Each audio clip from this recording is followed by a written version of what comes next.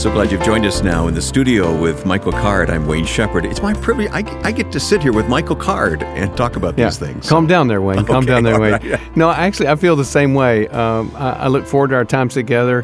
And I don't know, your heart for just encouraging people. I mean, like this show, we're helping people prepare their hearts for Passion Week. Right, And there's nothing else I'd rather be doing but sitting here doing this with you. So it's all good. Do you ever picture who might be listening and circumstances? I do that all the time. Yeah. You know, I picture people in the car right now listening to the podcast, or maybe got the headphones on late at night. Running or something like that. Yeah, exactly. The podcast is so portable, so to speak, that you can download it and take it with you on the go. The young people use it all in all different ways. Yeah. So we will be talking about Judas today, which is kind of an interesting Holy Week topic. Well, I'm looking forward to talking to Colin Smith because he's written a book about it, and to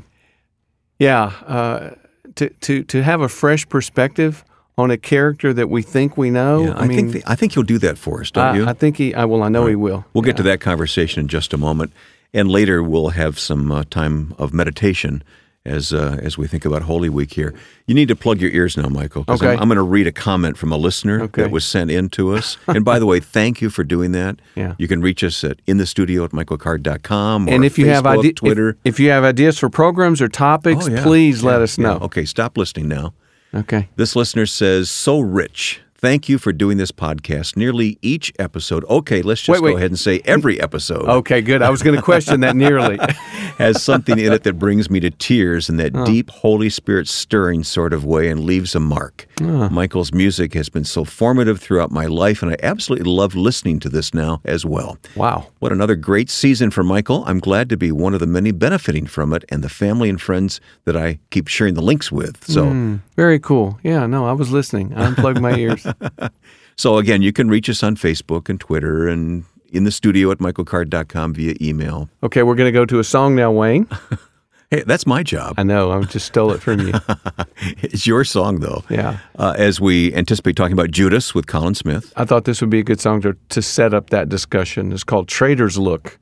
And it's basically another way of looking at Judas's character.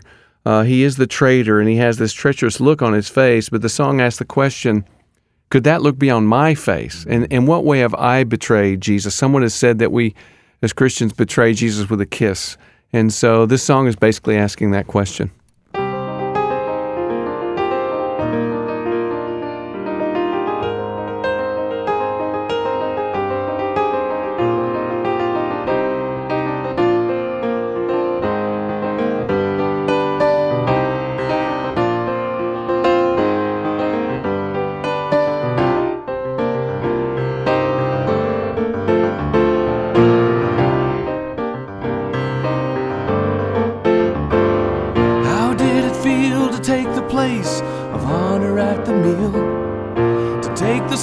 From his own hand, a prophecy to seal. Was it because he washed your feet? You sold him as a slave. The Son of Man, the Lamb of God, who'd only come to save.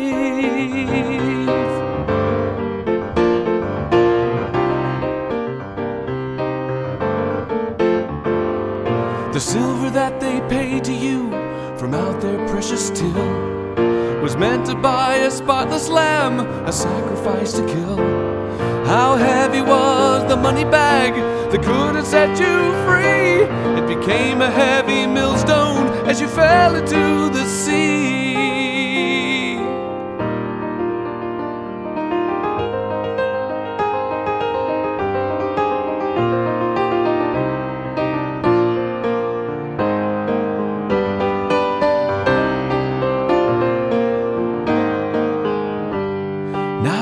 Don't you come too close, I fear that I might see the traitor's look upon your face might look too much like me. 'Cause just like you, I've sold the Lord, and often for much less. And like a wretched traitor, I betrayed him with a kiss.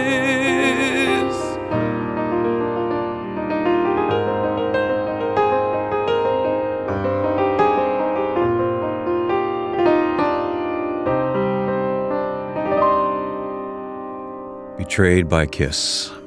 Michael Card here. Thank you, Michael, for singing that. That was a live performance in the studio, and we thought it was important to play that as we enter into this conversation about Judas today. So, and who better to talk with than Colin Smith, who's written this new book, Heaven So Near and So Far, The Story of Judas Iscariot. Right. Colin is senior pastor of The Orchard in Chicago, a multi-site church, and speaker on the radio program Unlocking the Bible, where we hear him. So he's got that lovely Scottish accent as well. So, Colin, welcome.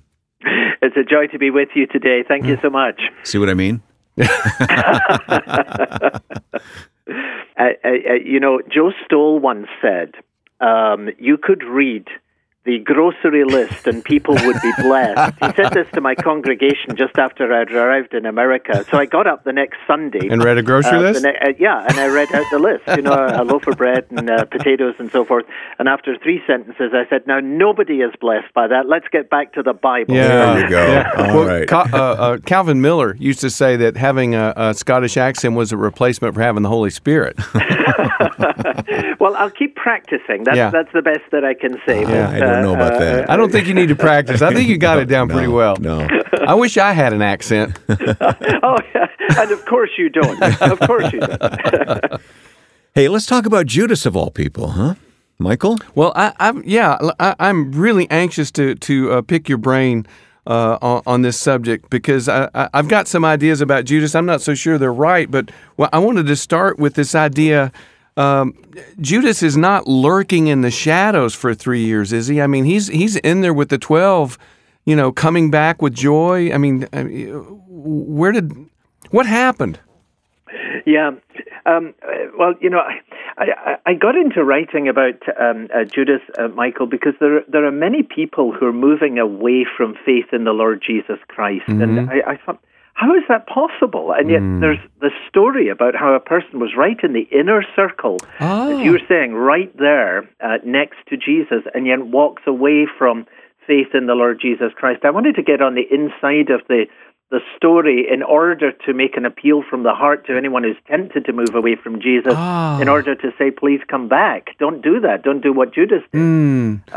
But what was so striking to me is I think it's easy to caricature Judas as either a villain or as a victim. And either way, it removes him from us. Mm-hmm. I found actually that he was a lot closer to me than I might like to think. I mean, here's a person who went out preaching. Yes. He was sent out. He healed the sick, cast out demons. He was one of the 12, and Jesus said, I saw Satan fall like lightning when he came back. So I have no doubt that he led people to faith in the Lord Jesus Christ and then abandoned that very faith himself. So this is an extraordinary story. It speaks to us about some very painful issues, but some very, very pertinent issues, that it's possible to be in the circle of those who follow Jesus, and yet not ultimately to have the living faith that saves. I heard a pastor say once, I'll never forget this, he was talking about Judas, and he said, well, whenever a Christian betrays Jesus, we betray him with a kiss. Yeah, that's very powerful, isn't it? Yeah. Very powerful. Yeah. The thing that strikes me about the kiss, Michael, is that it was the most useless act that was ever committed.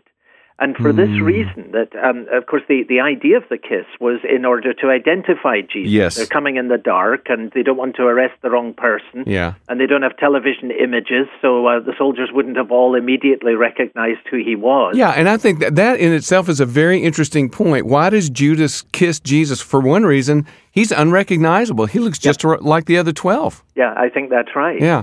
But the thing that was so striking about how necessary this was is in John's Gospel, when the arresting party comes and Judas is at the front, Jesus strides out towards them and says, now, who do you seek?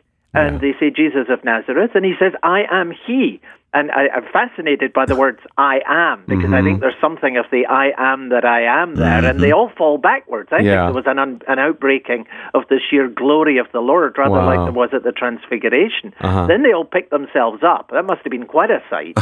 And they ask again, and Jesus says, "I've already told you, I am He." So He's identified Himself. There's no reason left for Judas to have to kiss Jesus. And Jesus says, one of the other Gospels records, then Jesus says, now will you betray the Son of Man with a kiss? It's like, even there Jesus is reaching out to him and saying, there's no point in doing this. Don't come and stand with me. I'm already giving myself into the hands of these men. So this was the most useless act that was ever committed. And of course, that's true of all betrayal of Christ. Well, I want to ask you a little bit of, this book is written in first person, so that must have been something that you really must have gotten into his mind to do that. Yeah, and I suppose, Michael, you have done so much in relation to the imagination, and so much of it is just trying to slow down and to take the words and the phrases of Scripture seriously and try and picture them and to get on the inside of them. I mean, that's basically what biblical meditation is, isn't it? Yes. It's just trying to get on the inside of the story and get the story and the words on the inside of you. And it wasn't comfortable for me to do that in relation to Judas. It really wasn't. Did you have to sort of deprogram yourself after it was all over? Well, I wanted to try and get the benefit of it. We should look at those who walk away from faith, like Judas, and use that as a strengthening of our own resolve to walk in faithfulness to Christ. And then for someone who has walked away, I wanted to use this story to say, think again. Yeah. You don't want. There's nothing good that comes from walking away from Jesus Christ. Only good comes. Good only comes in returning to Him, as of course Peter so wonderfully did. Well, I love it that you've taken Judas. He's no longer just the pawn, and he's no longer the villain. Yeah. He's you and me, and I really think that's much closer to the truth. So I'm thankful for the perspective of this book. Okay, I have a question now about. Sorry, I keep interrupting. Wayne wants to talk. No. I want the two of you to talk. Okay. Talk to me about when did the turn happen? I mean, I know Matthew is the only person that actually gives the words. I think it's Matthew 26. Judas says, "What will you give me?" So was it just greed, or was Jesus a disappointment to him? Or have you figured that out? Yeah, I mean, there seem to be a number of points along the way. One of them, I think for sure, is that extraordinary scene where Mary anoints Jesus with this very expensive oil. It was a family heirloom. And then Judas actually speaks what the Scripture says the other disciples were thinking the same, but he was the one who articulated it. Right. This was a waste. And I just love the contrast here, because the value of this ointment was the thing that to Mary made pouring it out on Jesus right. Yes. What better thing could I do with something of supreme value than pour it out on Jesus? But the value of the thing to Judas was the thing that made it wrong. Couldn't it have been sold and given to the poor? Yeah. So John adds he didn't care about the poor. He took money out the bag. Yeah. So what's being indicated there is that there is an entirely different evaluation of Jesus between Judas on the one hand and Mary on the other. And it does seem, therefore, that there's evidence that Judas tried to use Jesus as a means to an end, and Jesus can never be used. If he's brought alongside another agenda, whatever that other agenda is, in the end, it will win, and Jesus will be abandoned. And that, I think, is one of the things that we learn from the story of Judas. Yeah.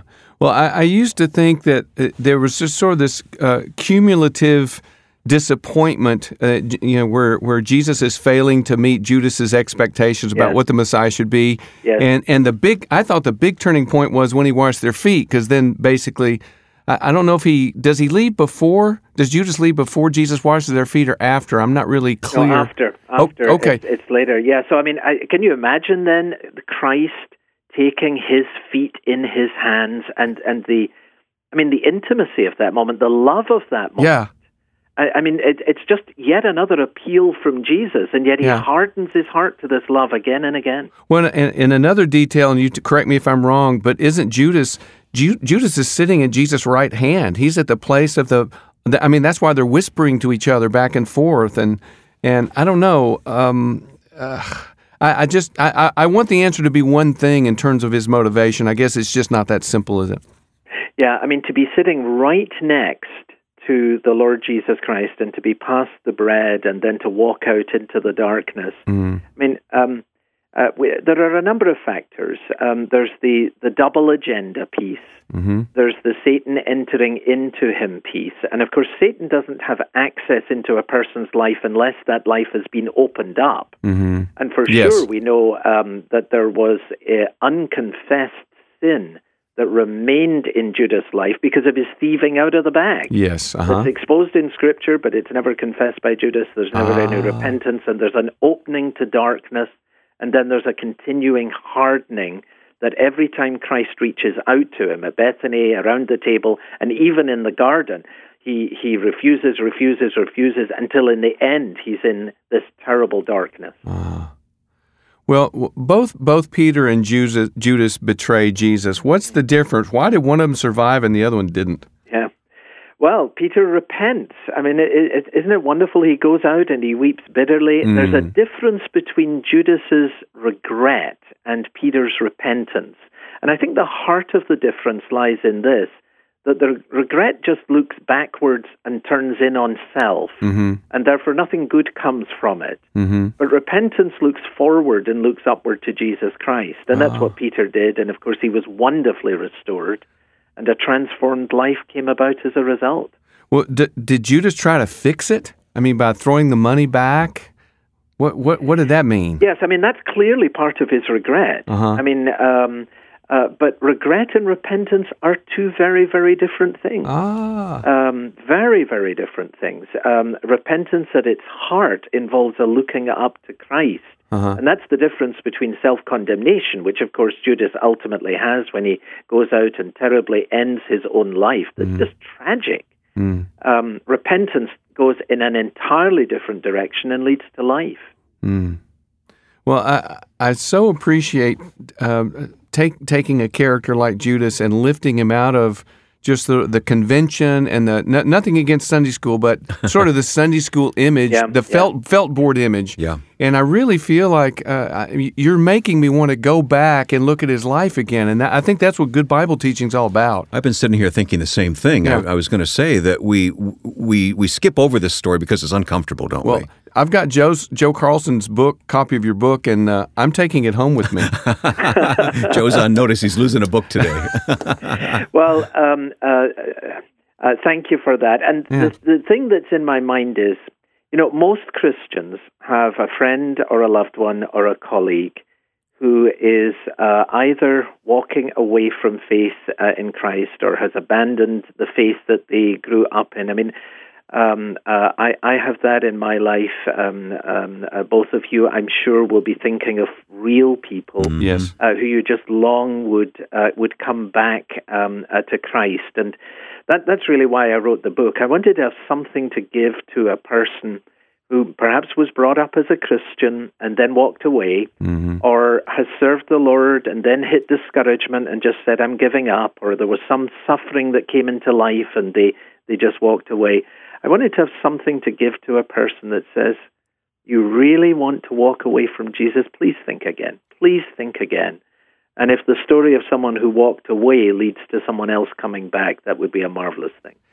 And Judas is really a paradigm in that too, because a lot of the people I know who've walked away from faith, they walk away because Jesus has failed to meet their expectations. That's right. Not that there's anything wrong with Jesus, but their expectations are wrong. I mean, in my own family, I have family members who are, they haven't walked away yet, but they're having this angry conversation with God. They didn't expect, cancer. They didn't expect this or the other.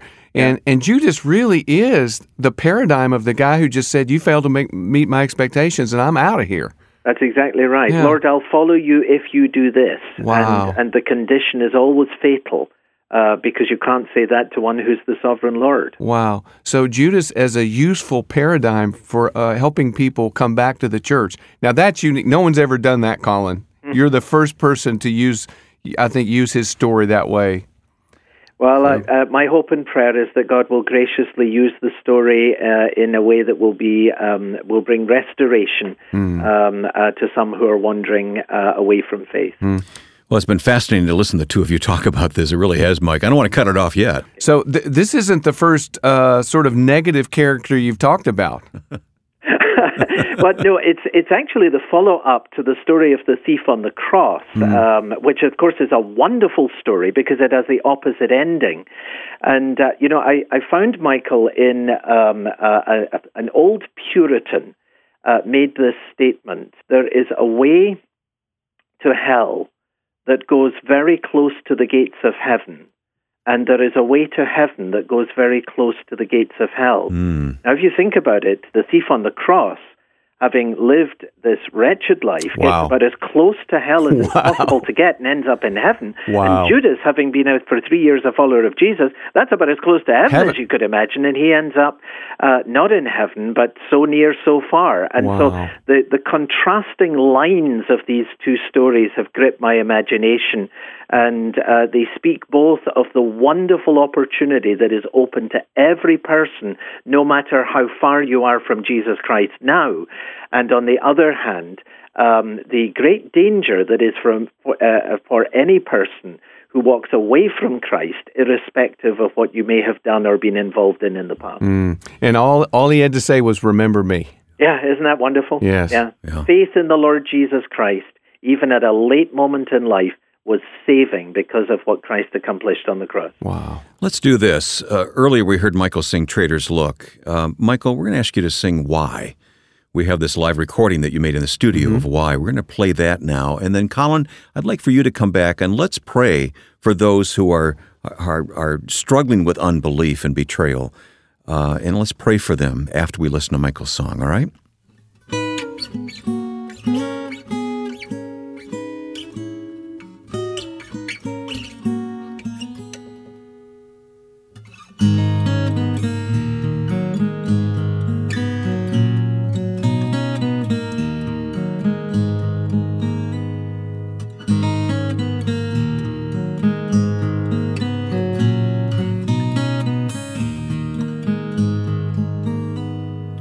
Why did it have to be a friend who chose to betray the Lord?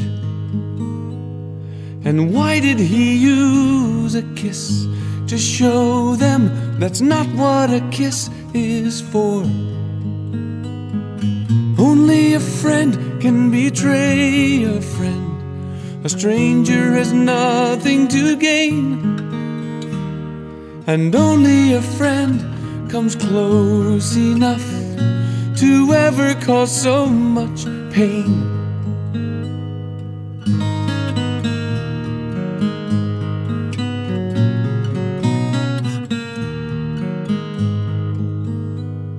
And why did there have to be a thorny crown pressed upon his head?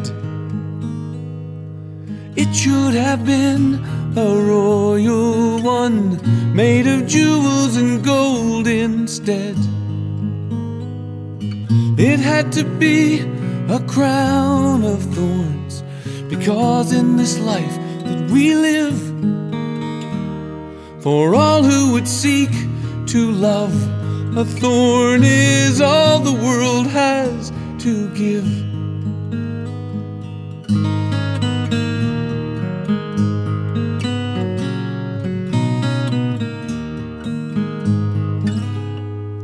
And why did there have to be a heavy cross he was made to bear? And why did they nail his feet and hands? His love would have held him there. It was a cross, for on a cross a thief was supposed to pay.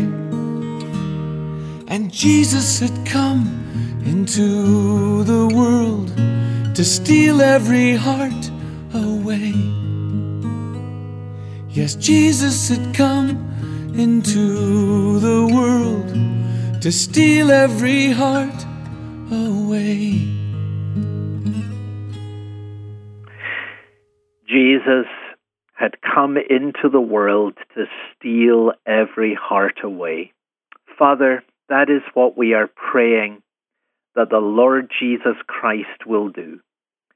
Father, we lift to you the person who was brought up in a Christian home and has walked away from faith in the Lord Jesus Christ.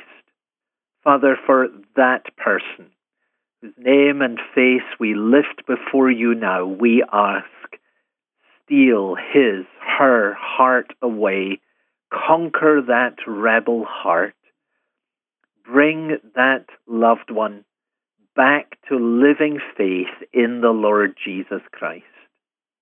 For the person who has served you and has become discouraged, for the person who has suffered and has become so confused that they have walked away from the faith they once professed, Lord, steal their heart.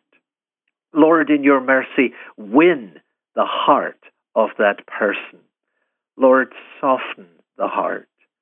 Grant today that there may be an awareness given that nothing good ever comes apart from Jesus Christ, but that in him all good things become ours.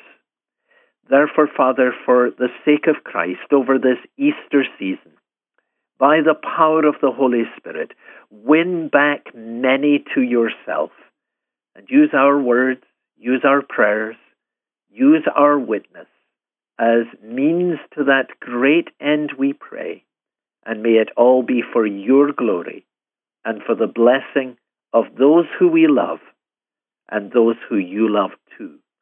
In Jesus' name, amen. Amen. We agree. Amen. Pastor Colin Smith, thank you for your heart. You're a good friend, Colin. It's been wonderful to have you here with Mike, and to hear the two of you talk on this topic today has been rich indeed. So thanks to both of you. Yeah, thanks, Colin. Thank you. Colin is senior pastor of the Orchard, a multi-site church in Chicago, and the book we've talked about, and you'll want to look this up, Heaven, So Near, So Far. And the other book on the thief on the cross is called Heaven, How I Got Here. Look for both of those. God bless you, Colin. Thank you. God bless you. It's a joy to have been with you today. And what a moving time so far in this session. If you have a reaction to what's been presented, send a comment on Facebook or Twitter, or email us at inthestudio@michaelcard.com. Again, our email address is inthestudio@michaelcard.com. Tell a friend about what you're hearing, and share this link to the podcast by searching for Michael Card in iTunes or Google Play. When you visit us online at michaelcard.com, you can learn more about Michael's books, his music, and his conferences. And you won't want to miss the music and meditations centering on preparing you to commemorate the events of Holy Week. That's coming up when we return in the studio with Michael Card.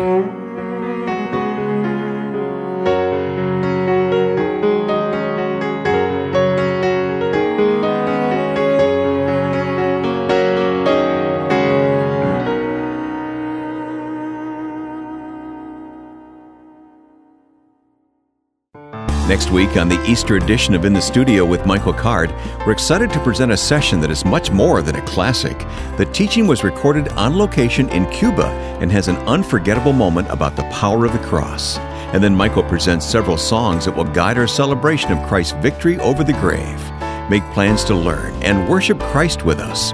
Watch for the post and share this podcast link with a friend. Subscribe at iTunes or Google Play. Mike, since our focus is on Holy Week during our time together here, I thought maybe during the next few minutes we could focus on the cross and hesitate on the cross. Yeah. Well, I really think it's important, and this is an old tradition in the church that goes back to the very beginning. You prepare your heart for this. You don't just start cold. Yeah. And I think I know you well enough to know you want to prepare your heart, and we want to help other people so you don't miss it. So Easter Sunday doesn't come and you haven't really pondered everything that means. Well, our thought here is to hear several of your songs in the next few minutes, but in between to talk about the cross. So let's begin with Known by the Scars.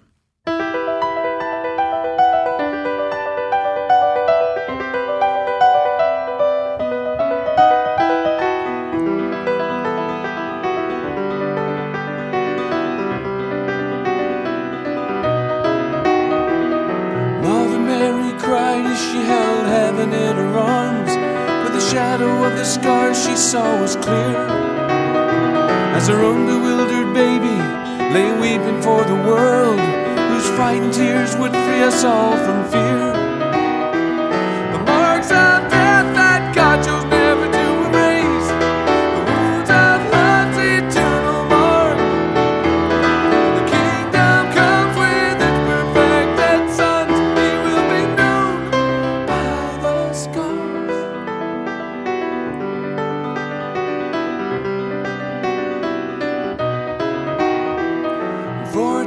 sought to tell the world he was the way, that God the Father had a human heart. With his own holy hands he sought to touch and heal their scars, but they chose to tear those gentle hands apart. No one was there to wipe away the tears that burned the holy eyes of God, as he looked upon his one and only Son, who never sinned nor lied, yet was crucified. The marks of death that God chose never to erase, the wounds of love's eternal mark. When the kingdom comes with its perfected sons, he will be known by the scars.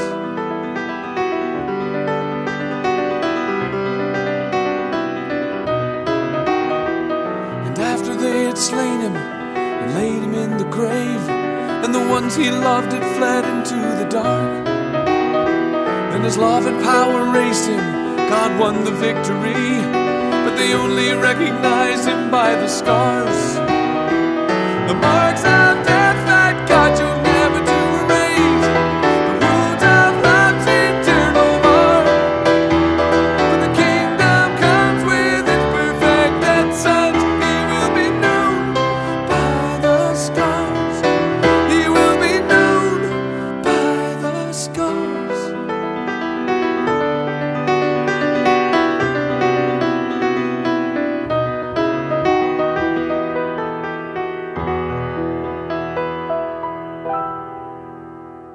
Thank you, Michael. That leads us right into the conversation we want to have as we prepare our hearts now. Mm-hmm. Known by the scars. Yeah, after the resurrection of Jesus, the point behind this song is that he was recognized not by his face, but by the fact that he was wounded. And he himself even pointed to the wounds. He would say, "Here, look, it's me." Mm-hmm. Thomas at one point said, "I'm not going to believe until I see those wounds." And Bill Lane used to say, and it's the same with us, I'm not supposed to be known by the degrees that I've earned, but by the scars that I've incurred from faithfully following Jesus. So it's one of those incarnational things that gets lived out in us. Interesting. Yeah. You've spent several years studying Hesed. You've written a book just out this past year on Hesed. Yeah. What about Hesed and the cross? Yeah, Hesed is this word that is undefinable, except before the cross. Jesus really... He incarnates Hesed in every sense of the word, but that act of the cross, my definition of Hesed is when the person from whom I have a right to expect nothing gives me everything, and I stand before the cross of Christ as nowhere else. Supreme example of that. Yeah, I look up and I think, I have no right to expect anything from you. I nailed you there. You're there because of me. And what does Jesus give me? Does he give me a second chance? No, he gives me more chances than I can possibly imagine. So Hesed is Hesed is the final expression, conclusive, whole, full expression of what Hesed means. You've been to Israel many times. I've only been once, but one of the most meaningful experiences was in the garden, Garden of Gethsemane. Yep. So before the cross is the surrender, the ultimate surrender of Christ. Yeah. Not my will, but thine be done. Yeah. Well, he goes into the garden. He's basically lamenting. And one of the things that we found looking at the laments of the Old Testament is they all transition except one. Psalm 88 laments all the way to the end. And the first half of the lament is usually I. Why am I suffering? Why are you letting me know this sorrow in my life, that sort of thing. But then there's a shift that happens. It goes from I to thou. Mm-hmm. Who do I have in heaven but you? You hold me by my right hand, that sort of thing. And in his lamenting, even Jesus shows this transition when he says, not my will, but thine be done. He does. He surrenders, but it's in the context, I think, of his lament. And if you think about it, when he is being used the most by God, Jesus is lamenting. When he's on the cross, what is he doing? He's lamenting in the words of David's lament at the moment in his life when he's most being used by God. And I ponder if that could be true with us. Could it possibly be that the point in my life or your life when God is most using us is when we refuse to leave the dance floor, right? We refuse to let go, and we're praying things like, "Why have you forsaken me?" That might be the time when God is using you the most. Feel the closest. Yeah. Well, let's keep that in mind as we listen to this next song. This is In the Garden. John Ketchings accompanies you on the cello. Yeah, sweet John. This. And let's use the lyric of this song to really think about Christ and the cross that he was facing.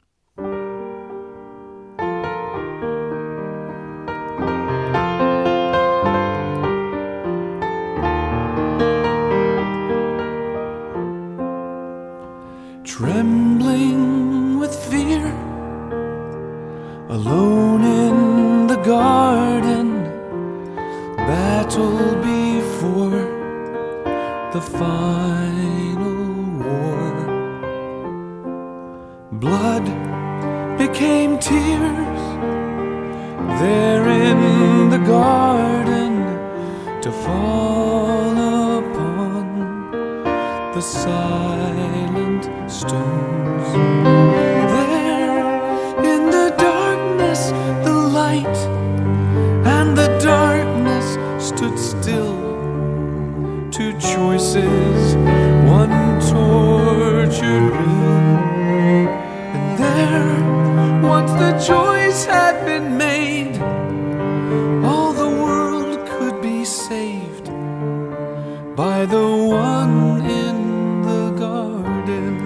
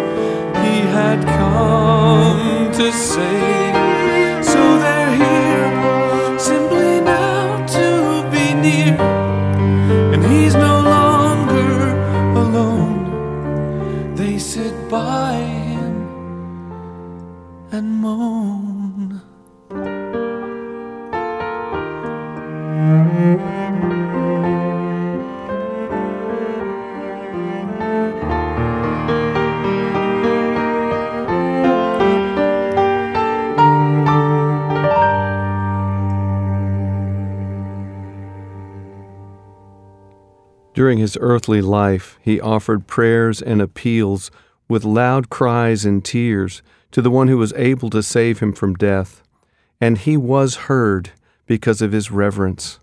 Although he was the Son, he learned obedience from what he suffered. After he was perfected, he became the source of eternal salvation for all who obey him. That's from Hebrews 5? Hebrews 5, 7, and 8. Yeah. Boy, I haven't read that in a while. That's incredible. Yeah. He learned obedience through what he suffered. And again, Jesus, he takes on human flesh, and he submits to all the things that that are our experience, because we learn obedience, primarily through suffering. Mm-hmm. And though he had done nothing wrong. And where do we get the idea that it was easy for him? Yeah. You know what I mean? Well, yeah, I think you get that idea from not reading the scriptures, because I think there's great danger in thinking that way. I think so. The Gospels are very, very clear about his struggle wasn't just during Passion Week. He struggled his whole life with being misunderstood. I mean, his family thought he was out of his mind at one point. Mm-hmm. I mean, they came to get him, didn't they? Yeah, that was Mark 3. The priests accusing him of being demon-possessed. In fact, the very people that he might have expected support from, his family and religious leaders, are the people that were working against him. This says a lot. His own disciples, of course, in the end, turned their backs on him. No, he is the misunderstood Messiah. Every time he says something significant, especially in John, the next verse will indicate that the people had no idea of what he was talking about. And imagine a whole life of being misunderstood like that. Yeah. And, of course, the suffering comes into focus during Passion Week. And he enters Jerusalem. He's misunderstood. He comes in peace, on the foal of a donkey. That's a clear sign that he's coming in peace. And the religious leaders, that's not what they're looking for. They're looking to take his life. Yeah. Just ponder on those 3 words, he was heard, that you read in Hebrews. Yeah, because of his loud cries and tears, and because of his sacrifice, he was heard. He was the perfect sacrifice. This covenant that we're talking about, Hesed, because God is a God of Hesed, he makes these covenants with us, and though we keep breaking them, he keeps keeping them. And that's another perspective that you can understand the cross from, is seeing that God is ultimately giving the perfect sacrifice that we were never able to do in our, faltering, inconsistent observance of the covenants. So yeah, because he's a God of Hesed, he keeps keeping the covenants, and we keep breaking the covenants, and he ultimately keeps the covenant through his Son. Because he was heard, we are heard. Yeah, but he made a way, a new and living way, as Hebrews says. Yeah, absolutely. Yeah, absolutely. And I take my place alongside him. He calls me his friend. He calls me his brother, and he gives me in John this incredible privilege of asking for things in his name. I mean, I can throw his name around, as it were, Yeah. And there's an enormous amount of authority just simply in his name. The priesthood of the believer. Mm-hmm. Yeah, this song comes from an entire album on the book of Hebrews. Okay. And I don't know if you remember, but Bill Lane had written a 2-volume commentary on the book of Hebrews. And I just poured over that thing to get ideas for the song. And one of the saddest things for me is that Bill passed away before he was able to hear all of these songs. Of course, I don't know how this, heaven and earth thing works. Did he really? Yeah. I imagine he's listening to, infinitely better music. But I always think of this song because Bill Lane's teaching is so much a part of it. Yeah. The song is called He Was Heard, right from Hebrews 5.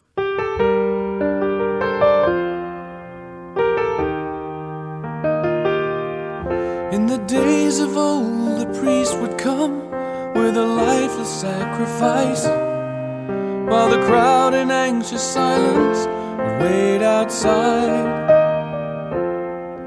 As he entered in the temple, they only hoped he would be heard.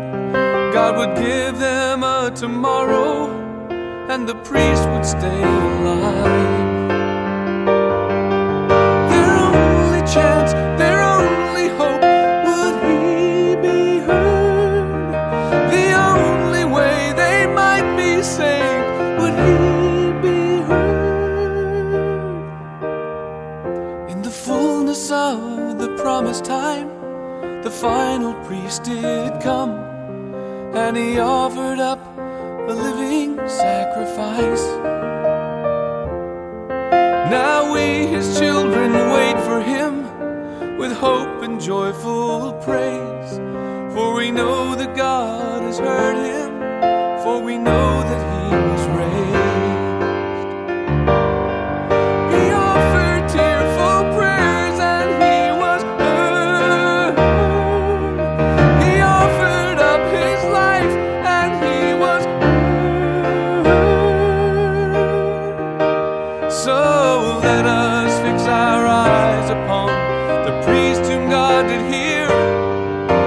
joy that was before him, he overcame the fear. For once and all he paid the cost, enduring all the shame, taking up the cruel cross, ignoring all the pain. Michael Card, he was heard. Well, the purpose of our get-together this week in the studio with Michael Card, it's Holy Week for us, and we want to provide some meditation, some time for reflection here. Before we wrap things up, why don't we turn to the Scriptures again, Michael? Do you have something in mind? I do. I can't think of a better passage as we desire to prepare our hearts for the Passion Week than Isaiah 53. Oh, yes. Who has believed what we have heard? And to whom has the arm of the Lord been revealed? He grew up before him like a young plant and like a root out of dry ground. He didn't have an impressive form or majesty that we should look at him, no appearance that we should desire him. He was despised and rejected by men, a man of suffering who knew what sickness was. He was like someone people turn away from. He was despised, and we didn't value him. Yet he himself bore our sicknesses, and he carried our pains. But we, in turn, regarded him stricken, struck down by God, and afflicted. But he was pierced because of our rebellion, crushed because of our iniquities. Punishment for our peace was on him, and we are healed by his wounds. We all went astray like sheep. We all have turned to our own way, and the Lord has punished him for the iniquity of us all. He was oppressed and afflicted, yet he did not open his mouth. Like a lamb led to the slaughter, and like a sheep silent before her shearers, he did not open his mouth. He was taken away because of oppression and judgment. And who considered his fate? For he was cut off from the land of the living. He was stricken because of my people's rebellion. He was assigned a grave with the wicked, but he was with a rich man at his death, because he'd done no violence and had not spoken deceitfully. Yet the Lord was pleased to crush him severely. When you make him a guilt offering, he will see his seed. He will prolong his days, and by his hand the Lord's pleasure will be accomplished. After his anguish, he will see light and be satisfied. By his knowledge, his righteous servant will justify many, and he will carry our iniquities. Therefore, I will give him the many as a portion, and he will receive the mighty as spoil, because he willingly submitted to death and was counted among the rebels. Yet he bore the sin of many and interceded for the rebels. That's Isaiah 53. That passage has always been very precious to me personally, Michael. Thank you for reading that. And we're going to listen to O Sacred Head Now Wounded as a meditation to close our time together after you pray. Okay, let's ask the Lord to help prepare our hearts. Lord Jesus, we come to you as children who need to be made wise by the wisdom of your word. We come as your sons and daughters who need to understand what it costs so that our sins might be forgiven, so that we might be your sons and daughters. So we ask that you would help prepare our hearts to understand all that your sacrifice means to us and to the world. Let us be unusually aware of your presence with us in these next few moments. In your name, Jesus, amen.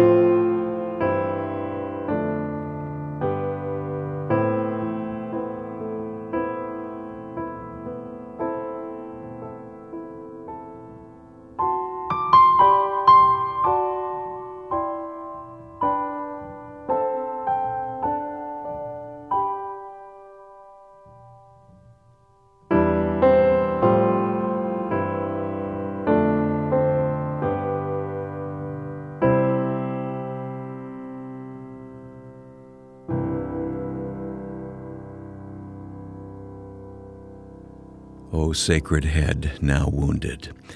Our prayer is this hour has helped prepare your heart to remember our Lord's death. If it has been an encouragement to you, please let us know when you email us at inthestudio@michaelcard.com or share a post on Facebook or Twitter. And we hope you'll pass the word about what you've experienced in this session. Share the link or tell a friend to find this podcast by searching for Michael Card in iTunes or Google Play. Join us next week as we open the archives and present a classic edition focused on celebration of our Lord's resurrection.